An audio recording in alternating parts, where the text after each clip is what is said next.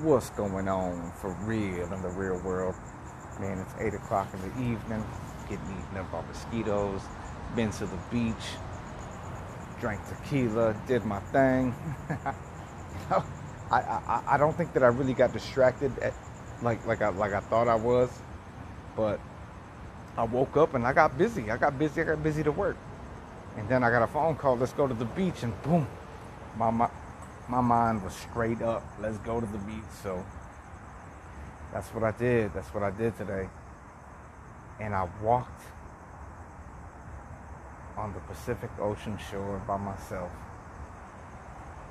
past Santa Monica, and then turned around and walked back towards Santa Monica, towards the Ferris wheel and everything, and just took it all in. It was beautiful. It was gorgeous. I lived it today. I felt it today.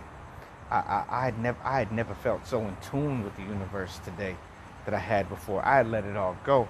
I didn't even think I had. There could have been memories that I could have brought up in my mind that would have would have thrown me into like a whirlwind of, oh, remember when I was with her there, all that. I mean, I didn't even feel none of that.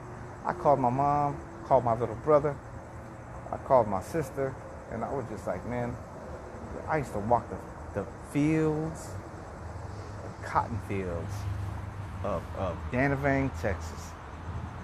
Here I am walking in the water, the cold water of the Pacific. Yo, man, that's all I got to say for today. I'll be back tomorrow. Love yourself. Take care of yourself. Wear a mask. Get the vaccine shot if you feel you need to. And love yourself and those around you. Clean your hands. I'm just feeling myself right now. I've been on one. Just got off a phone call where we're doing videos for YouTube to help men. Like things are good, dog. Things are good.